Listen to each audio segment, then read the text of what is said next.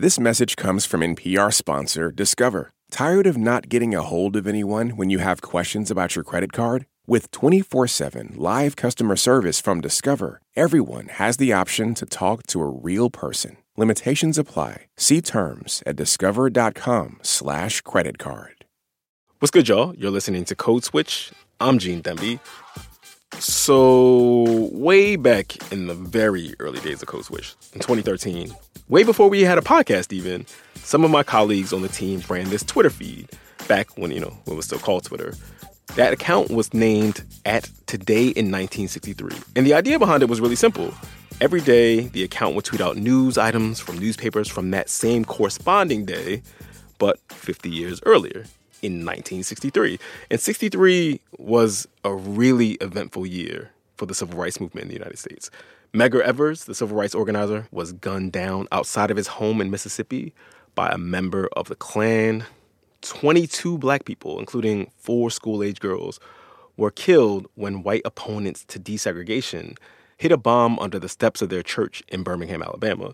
And of course, 1963 also saw what has since become the most famous moment of the civil rights movement, the March on Washington, and specifically Martin Luther King's now iconic speech. I have a dream that one day this nation will rise up. And so just to go back to that 1963 Twitter feed we ran way back then, one of the things that might be surprising to people today was how shook people were about this whole thing back then, and this idea of this huge throng of black folks descending on D.C. There was all this worry about violence breaking out, that the whole thing would devolve into rioting, all within view of the White House lawn. And so in the lead up to the march, Washington, D.C.'s police and federal authorities, they were all on high alert. There was even a ban on alcohol sales in D.C. the day of the march. And then the march came, and hundreds of thousands of people who had come to the Capitol to demand full equality under the law, they left peacefully. There were just 4 arrests, including one of a Nazi counter-protester. I mean, there was really barely any trash left behind. But that frisson of danger, that has been mostly stripped away from the way we tell the story about that day today. Just a few years later, of course, King would be assassinated at the age of 39. Public opinion polls taken a little bit before his killing showed that only about 1 in 3 people in the United States viewed him favorably. Today, of course, as we all know, he is one of the most celebrated figures in American history. There's a monument to King near the National Mall where the march was, of course. His birthday is a federal holiday. There are marches on Washington all the time for all sorts of causes because people of any number of ideological leanings are kind of drafting off of the imagery from that march. You got anti-abortion organizers and pro-Israel rallies and the Pink Pussy Hat marches and many of them are either nodding to or explicitly claiming to be the heirs of Martin Luther King's moral legacy. The comedy writer Ryan Ken posted this viral TikTok video about the way we talk about King today. This is my impersonation of the Martin Luther King that you all quote, "We want black people to shut up." It is me, Martin Luther King Jr., the only civil rights leader who ever lived. I had a dream, and it came true. So the rest of you Negroes can leave it alone now. I'm sure the person who is quoting me to you would have supported me back then as well. Just ask their parents or their grandparents what they thought about me. Yes. Oh my gosh. So Ryan Ken, what a treasure. If you're listening, thank you for being you. That's Hajar Yazdia. She's a professor at the University of Southern California and my guest on this episode. And she joked that TikTok could have been the trailer for her recent book. The Struggle for the People's King, How Politics Transforms the Memory of the Civil Rights Movement, is really about how the co-optations of Martin Luther King Jr. have taken shape in society. So it's like everybody and their mother has noted that his words get used out of context, right? That, they get turned on their head and used for causes he wouldn't even agree with. Mm-hmm. But Ryan Ken takes this and shows us exactly how it matters in politics. So it's everything from, You've got your liberal Dems saying you got to vote, because Dr. King would have wanted you to, even though it's fundamentally opposed to every sort of shred of morality in your body, all the way up to, the right wing being like, Dr. King would oppose affirmative action. He would oppose voting rights. And that is why we must uphold this great leader and follow in his lead. So it's really that story of how he gets taken up and remade and then why it matters for society. That's the story I'm telling in the book. And one of the things you talk about is that this whitewashing of King and King's radicalism was something that was happening, it was unfolding even when he was alive. So what did that look like back in the 1950s and the 1960s? Yeah, I mean, that's one of the big misconceptions is that he got co-opted and sanitized after he was murdered. But really, it's a story that's even taking place while he's out there in the streets doing disruptive protests, this kind of direct nonviolence, the direct action that I think we so often think of as just people holding hands and singing Kumbaya, right? When it was really all about shutting things down and making it impossible to proceed with the status quo. And so even at the time, newspapers are covering it, they're kind of writing out the radicalism, or they're playing it up like, he is this kind of arrogant, self-involved kind of man. Even when he appears on the cover of Time as Person of the Year, Time magazine writes about him in this way where there's a kind of critique underlying that talks about how he's, sort of self-important. And I think that that's a piece where, he really understood that the way he was being symbolized really mattered for the public's ability to understand what the civil rights movement was trying to do. So I think that's really one of the pieces that comes out. You write that Ronald Reagan, who was famously a critic and opponent of King when King was alive, Reagan was, of course, governor of California, a major critic of the civil rights movement, that he, ironically, played a really big role in the sanitization after King died. How did that go down? Yeah, so this is really like the story that begins the book. And it's one I didn't expect. So when I was thinking about how King's been sanitized, this is something I started noticing in the wake of the Tea Party. So this kind of reactionary white lash to Obama's presidency. And I thought that's where the story would begin. And so when I'm doing this research, it's wild to me that then it goes all the way back to this moment where thinking about the debates over the King holiday. And so this is the 15-year battle to institutionalize a Martin Luther King Jr. holiday that celebrates not just his contributions, but really the civil rights movement's contributions to American national sort of myth and memory and the story of who we are. And so Reagan, as you said, has completely opposed civil rights. Like he's made it his life's mission to unroll them and make it a matter of individual rights where you have an individual right to discriminate. And yet, as this political pressure mounts, he knows that the best way to woo white moderates and kind of shut down the Black NAACP resistance to his presidency is to sign this holiday into law. And what's really interesting, Gene, is, there are these letters. If you go back, you can find these letters he wrote to his political allies who were so pissed that he was signing this holiday into law. And they're like, what are you doing?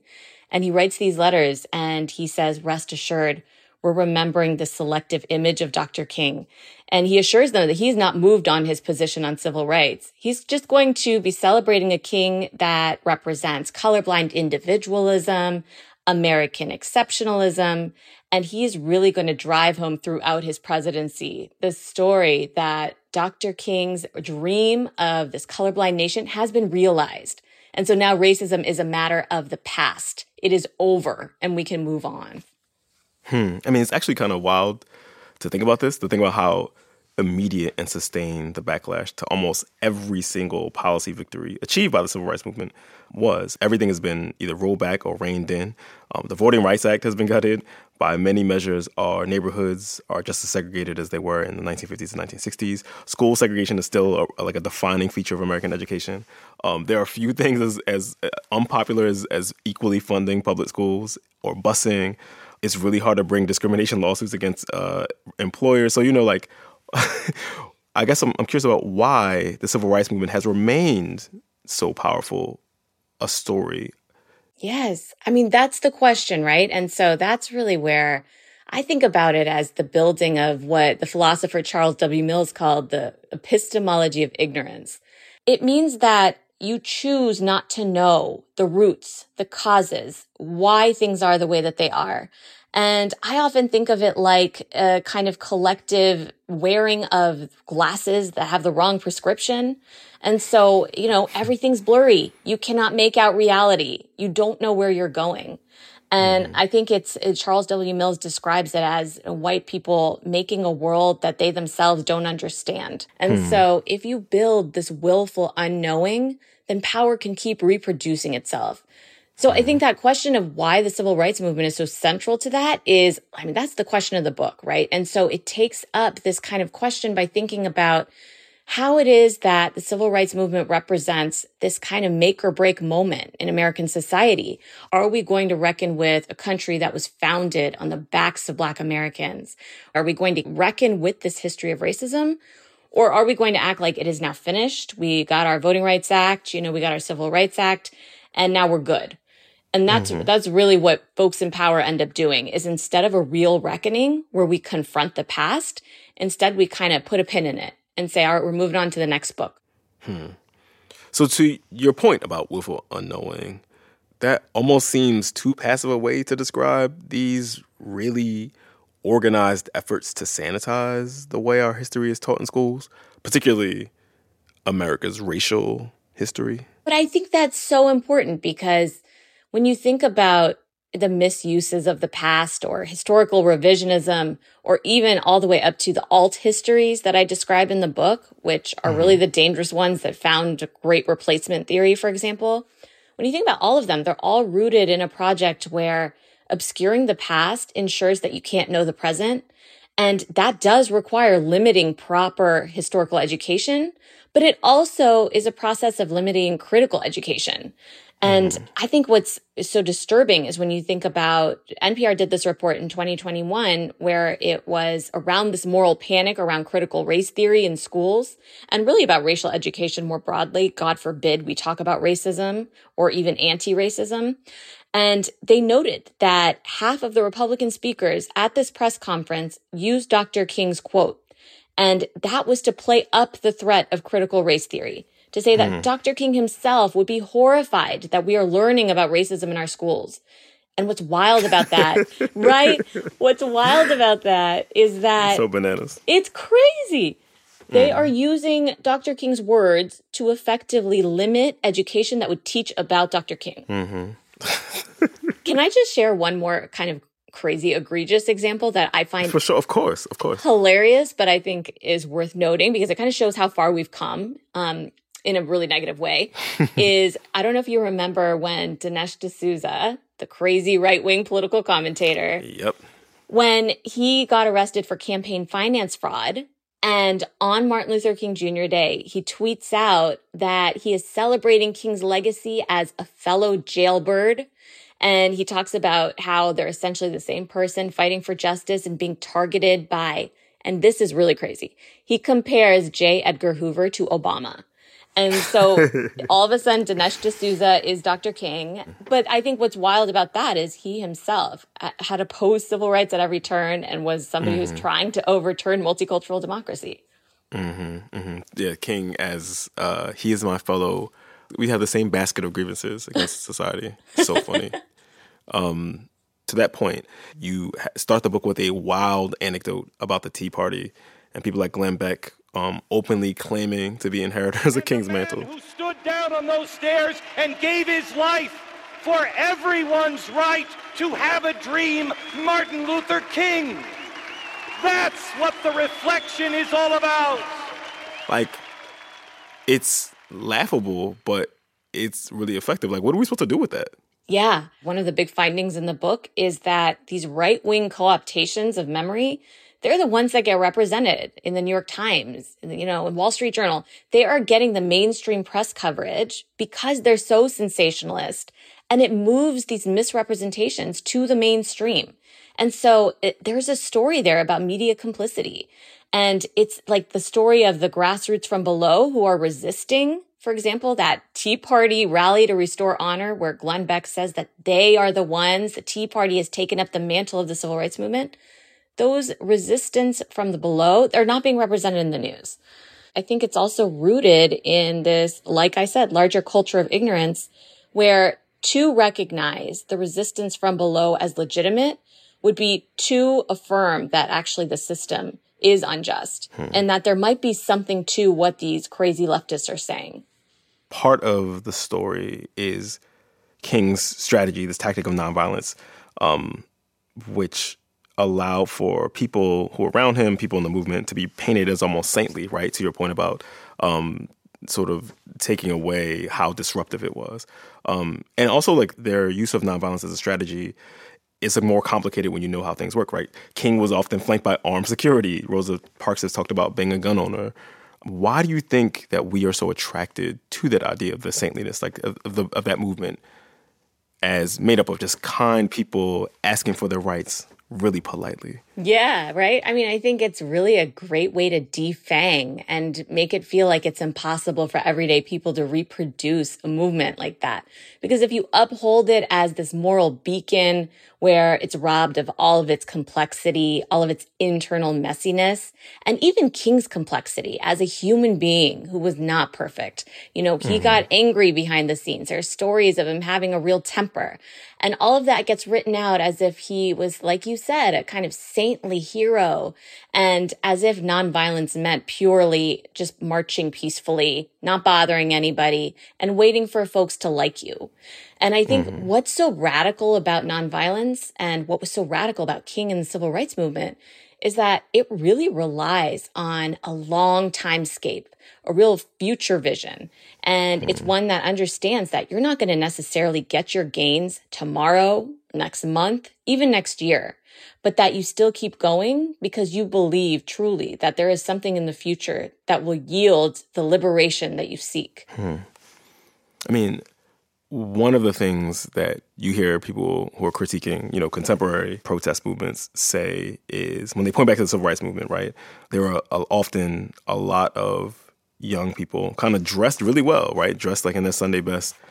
And you often, I remember this specifically around protests in Ferguson, people pointing to those people as like, see, why can't they put a shirt on? Why can't they, you know, like they're not comporting themselves in the way that they would have done in the 60s. And, you know, obviously missing that a lot of civil rights actions were meant to sort of heighten the distinctions between, you know, the cop sicking German Shepherds on people and the people who were just, you know, dressed in ties and dresses as they were getting, you know, fire hydrants opened up on them. 100%. I think that's what's wild about, especially now when you think about even some of the kind of leftist progressive groups and the way that they deride the respectability politics of the civil rights movement, is missing that piece where actually it was this really radical means of holding up a mirror to society. I mean, how do you think the movement and the way that we remember it shapes how we're allowed to protest today and who is allowed to protest today? You notice every single time the folks from below, the oppressed people, show up in the streets, somebody's out here saying, Martin Luther King Jr. would be very disappointed in y'all, and he would not want you to be doing this. You should look to the civil rights movement. And what's wild is that so many times they are pulling these strategies straight from the civil rights movement's playbook. So, for example, shutting down highways. This is something we've seen recently in the protests to Gaza war. And, you know, thinking about disruption, you know, boycotting, divestment. I mean, what do people think the Montgomery bus boycott was? And so that is central to the kind of American notion of what protests ought to be. But I want to be really clear that that's a story that's handed down from above, because the people on the ground, the grassroots, are rooted in those legacies, and they understand that this is exactly what protest looks like and that it is foundational to American democracy.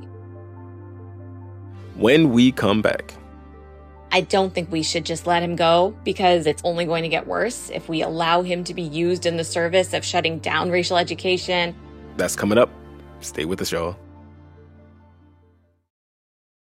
This message comes from NPR sponsor Discover. Here's a familiar situation. You have a question about your credit card. You call the number for help and can't get a hold of anyone. If only you had a Discover card. With 24/7 U.S.-based live customer service from Discover, everyone has the option to talk to a real person anytime, day or night. Yep, you heard that right, a real person. Get the customer service you deserve with Discover. Limitations apply. See terms at discover.com/creditcard. This message comes from NPR sponsor Teladoc Health. There are lots of reasons for wanting to be healthy. Family, work, living a fuller life. Teladoc Health understands. Whether you have diabetes, high blood pressure, or just need to manage your weight, Teladoc Health can help. Visit teladochealth.com/whatsyourwhy for more information. That's TELADOC health/whatsyourwhy. This message comes from NPR sponsor BetterHelp. When you keep your stress bottled up, it can eat away at you. Therapy is a safe space to get things off your chest and to figure out how to make them better. Try BetterHelp Online Therapy, designed to be convenient, flexible, and suited to your schedule. Get it off your chest with BetterHelp at betterhelp.com/NPR today to get 10% off your first month. All that sitting and swiping, your body is adapting to your technology. Learn how and what you can do about it. I really felt like the cloud in my brain kind of dissipated. Once I started realizing what a difference these little breaks were making, there's no turning back for me. Take NPR's Body Electric Challenge. Listen to the series wherever you get your podcasts. Before we get to the show, a lot of our listeners have been asking Code Switch some really good questions lately, and we want to respond. So in the new year, we'll be answering more of your questions about race and identity, the kinds of sticky stuff you could only ask Code Switch. So if you have a question for us, send us a message on Instagram at NPR Code Switch, or you can send us questions in a voice note or an email to codeswitch@npr.org. Subject line, Ask Code Switch. Okay, on to the show. Gene this week, Code Switch. I've been talking to Hajar Yazdia. She wrote a book about how we talk about Martin Luther King. It's called The Struggle for the People's King. And like we discussed earlier, King has become pretty central to the story Americans tell ourselves about ourselves. We've talked about Glenn Beck, we've talked about Black respectability politics, but we also got into how King is claimed by other social justice movements, specifically immigrants' rights groups or Muslim Americans organizing against Islamophobia. You know, folks who might be seen as conditionally American. So this is one of the most interesting pieces for me, is thinking about how these groups that are considered outside the bounds of American identity come together and use the memory of the civil rights movement to fight for their rights. Because this is a classic story. So this is called the Minority Rights Revolution. It happens through the 70s into the 80s. And this is where groups like disability rights activists, women, LGBTQ groups, they're coming together and using the tools and the tactics and the language of the civil rights movement to fight for their gains. It's called the like Black analogy, where you basically claim that your group is like Black people. Like Black folks. Yes. And it's really effective. And so, it's had all of these successes. And so you come into the 2000s and there's this growing immigrant rights movement, and they want to use the same tools. And so one of the more interesting stories is they get the blessing of Black civil rights leaders and they unroll this nationwide immigrant rights workers freedom ride. And it's really a powerful way where they embody the memory of the civil rights movement, because they are visiting these stops of civil rights struggles. The immigrant rights activists are getting off the bus. They are really taking in the full education, the full analogy that they too are experiencing oppression and violence like Black people did. Now, I think this is really where the struggle comes in, is that too often they are making their claims without realizing that there are Black folks in their midst. There are Black immigrants. There are Black Muslims. And one of the real kind of internal reckonings that happens through this process is realizing that anti-Blackness is this kind of veil that keeps the immigrant communities from seeing their own reflection, from understanding themselves. So it's really in the internal reckoning, the historical education, that they come to see that they are actually in community with and building coalitions with Black people. They are not posed in opposition to them. So this is where memory can become a bridge. It's not just about remembering history. It's about bringing communities together under this umbrella of we are all embedded within the past together. It is that interconnected web of mutuality.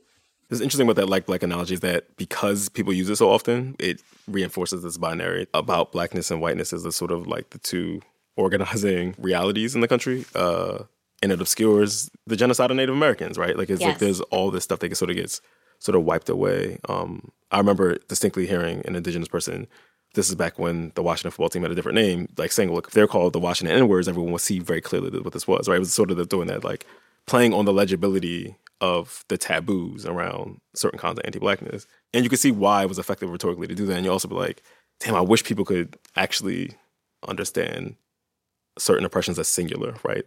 Yes. Black is like black. I mean, I think that's, one of the problems with the like black analogy is also the temporal piece, because it positions it as if, black struggles are over. And so now we are the new black. And that's one of the struggles. I mean, there have been all these big movements that have had lasting consequences for American life. Like the labor movement, for example, right? We don't remember it in the same romantic way that we remember the civil rights movement, even though it had, broadly popular aims. We all go up for a 40-hour work week, right? Why do you think the civil rights movement is so ever present in a way that other transformative political movements are not? Yeah, that's a good question. I think it goes back to the question of the meaning of race in America, because the foundational story of America is built on Black enslavement. And so that's what, some scholars call it like a spoiled identity. And so the nation has to contend with its spoiled identity. It has this sinful past, right? And so it needs a story of redemption.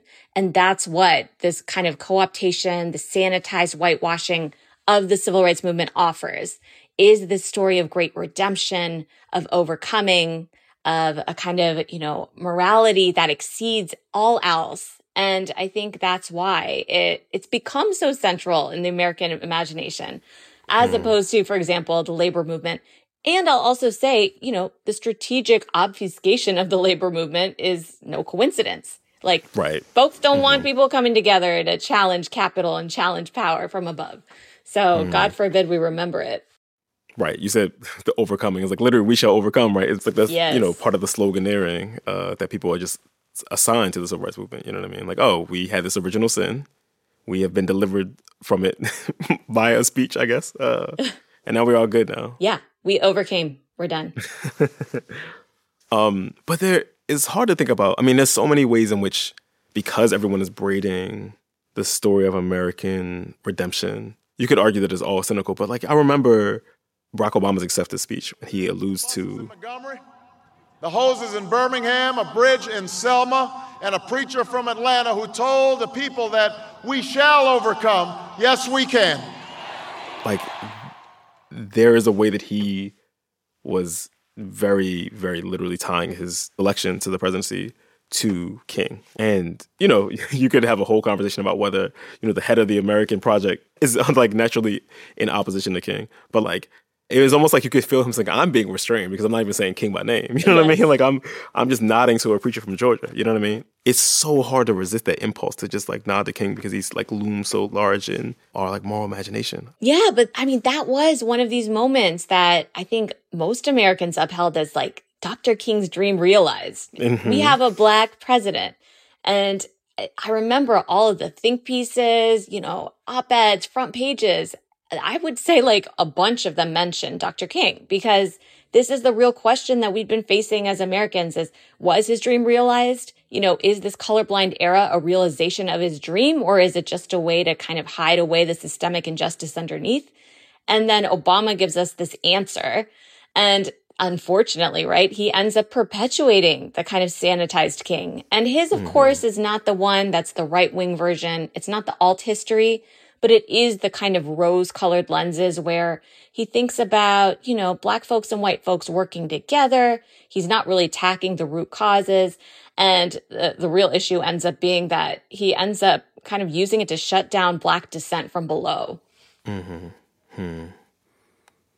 Okay, so we're at this place where King is being claimed by everybody on the left. He's being claimed by everybody on the right. He's in a Dodge Ram commercial. Glenn Beck and Sarah Palin are like, is there an argument that we should just let this dude go? Like, for the people who are like, no, we gotta remember the radical King. Is that argument like, yo, we've lost that.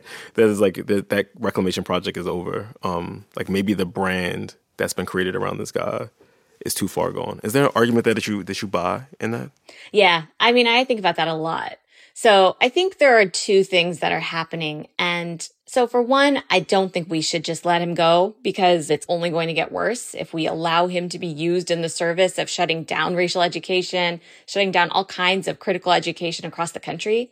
But at the same time, I think the other phenomenon that we're witnessing is not just reclaiming his radical legacy, but expanding it and thinking about the folks that were written out of the memory of the civil rights movement. So we see this movement to reclaim Bayard Rustin. We see movements to reclaim all of the Black women that were at the forefront, the Ella Bakers, the Fannie Lou Hamers. We're thinking about everybody who was so foundational to the struggle and then also the complexity within it. And so I think it's like, yeah, we could let him go and move on, but I think I see on the one hand a movement to move away from a kind of institutional understanding of civil rights as the only path forward to liberation. And in fact, the civil rights movement itself didn't think about law as the only path toward liberation. It was just one step. But I think the other piece that's been really prominent is that now they're tying those legacies of the civil rights movement to human rights, to global struggles. And so it's beyond this framework of just American exceptionalism, of just being folded into a system. It's about something much bigger and more visionary. I really hope one of the big takeaways isn't just that, we have to learn history for history's sake. I really hope one of the big takeaways is that we understand memory as this political project and that we become really curious about why it is that we remember certain things and what they're doing in society. What story are they telling? And who's getting left out? So I think those are the big questions that Dr. King would have wanted us to ask, and also that are the preservations of the real legacy of the civil rights movement. Hajar Yazdia is the author of The Struggle for the People's King, How Politics Transforms the Memory of the Civil Rights Movement. Doc, thank you for doing this with us. Thank you so much. This was so fun.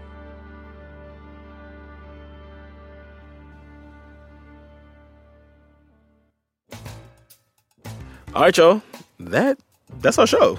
You can follow us on Instagram at NPR Code Switch, all one word. If email is more your bag, ours is codeswitch@npr.org. Subscribe to our newsletter. You can find that at npr.org/codeswitchnewsletter. You can follow the show and get all of our latest episodes on the NPR app or wherever you get your podcasts. And we just wanted to give a quick shout out to our Code Switch Plus listeners. We appreciate y'all. We thank you for being subscribers. So when you subscribe to Code Switch Plus, that means you get to listen to all of our episodes with no sponsor breaks. And it also helps support our show. So if you rock with us, please consider signing up at plus.npr.org/codeswitch. This episode you're listening to was produced by Jess Kung. It was edited by Courtney Stein and Dahlia Mortada. Our engineer was Maggie Luthor. And we will be remiss if we did not shout out the rest of the Code Switch massive. That's Christina Kala, Xavier Lopez, Leah Dinella, Veerlyn Williams, Steve Drummond, Julia Carney, B.A. Parker, and Lori Lizaraga. As for me, y'all, I'm Gene Demby. Be easy.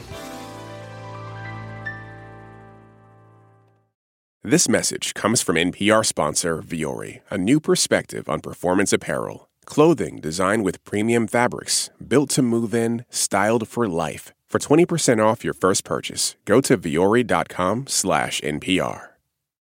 Support for NPR and the following message come from IXL Online. Is your child asking questions on their homework you don't feel equipped to answer? IXL Learning uses advanced algorithms to give the right help to each kid, no matter the age or personality. One subscription gets you everything. One site for all the kids in your home, pre-K to 12th grade. Make an impact on your child's learning. Get IXL now. And NPR listeners can get an exclusive 20% off IXL membership when they sign up today at IXL.com/NPR. This is my voice. It can tell you a lot about me, and I'm not changing it for anyone. In NPR's Black Stories, Black Truths, you'll find a collection of NPR episodes centered on Black experiences.